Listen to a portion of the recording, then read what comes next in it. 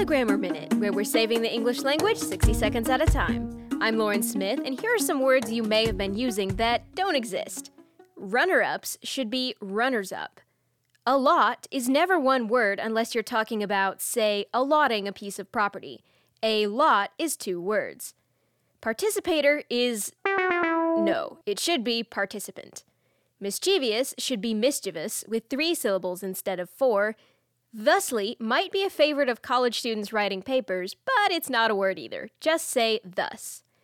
English is an ever-evolving language, and things change over time. Just pick up a copy of Chaucer if you aren't sure how much they've changed.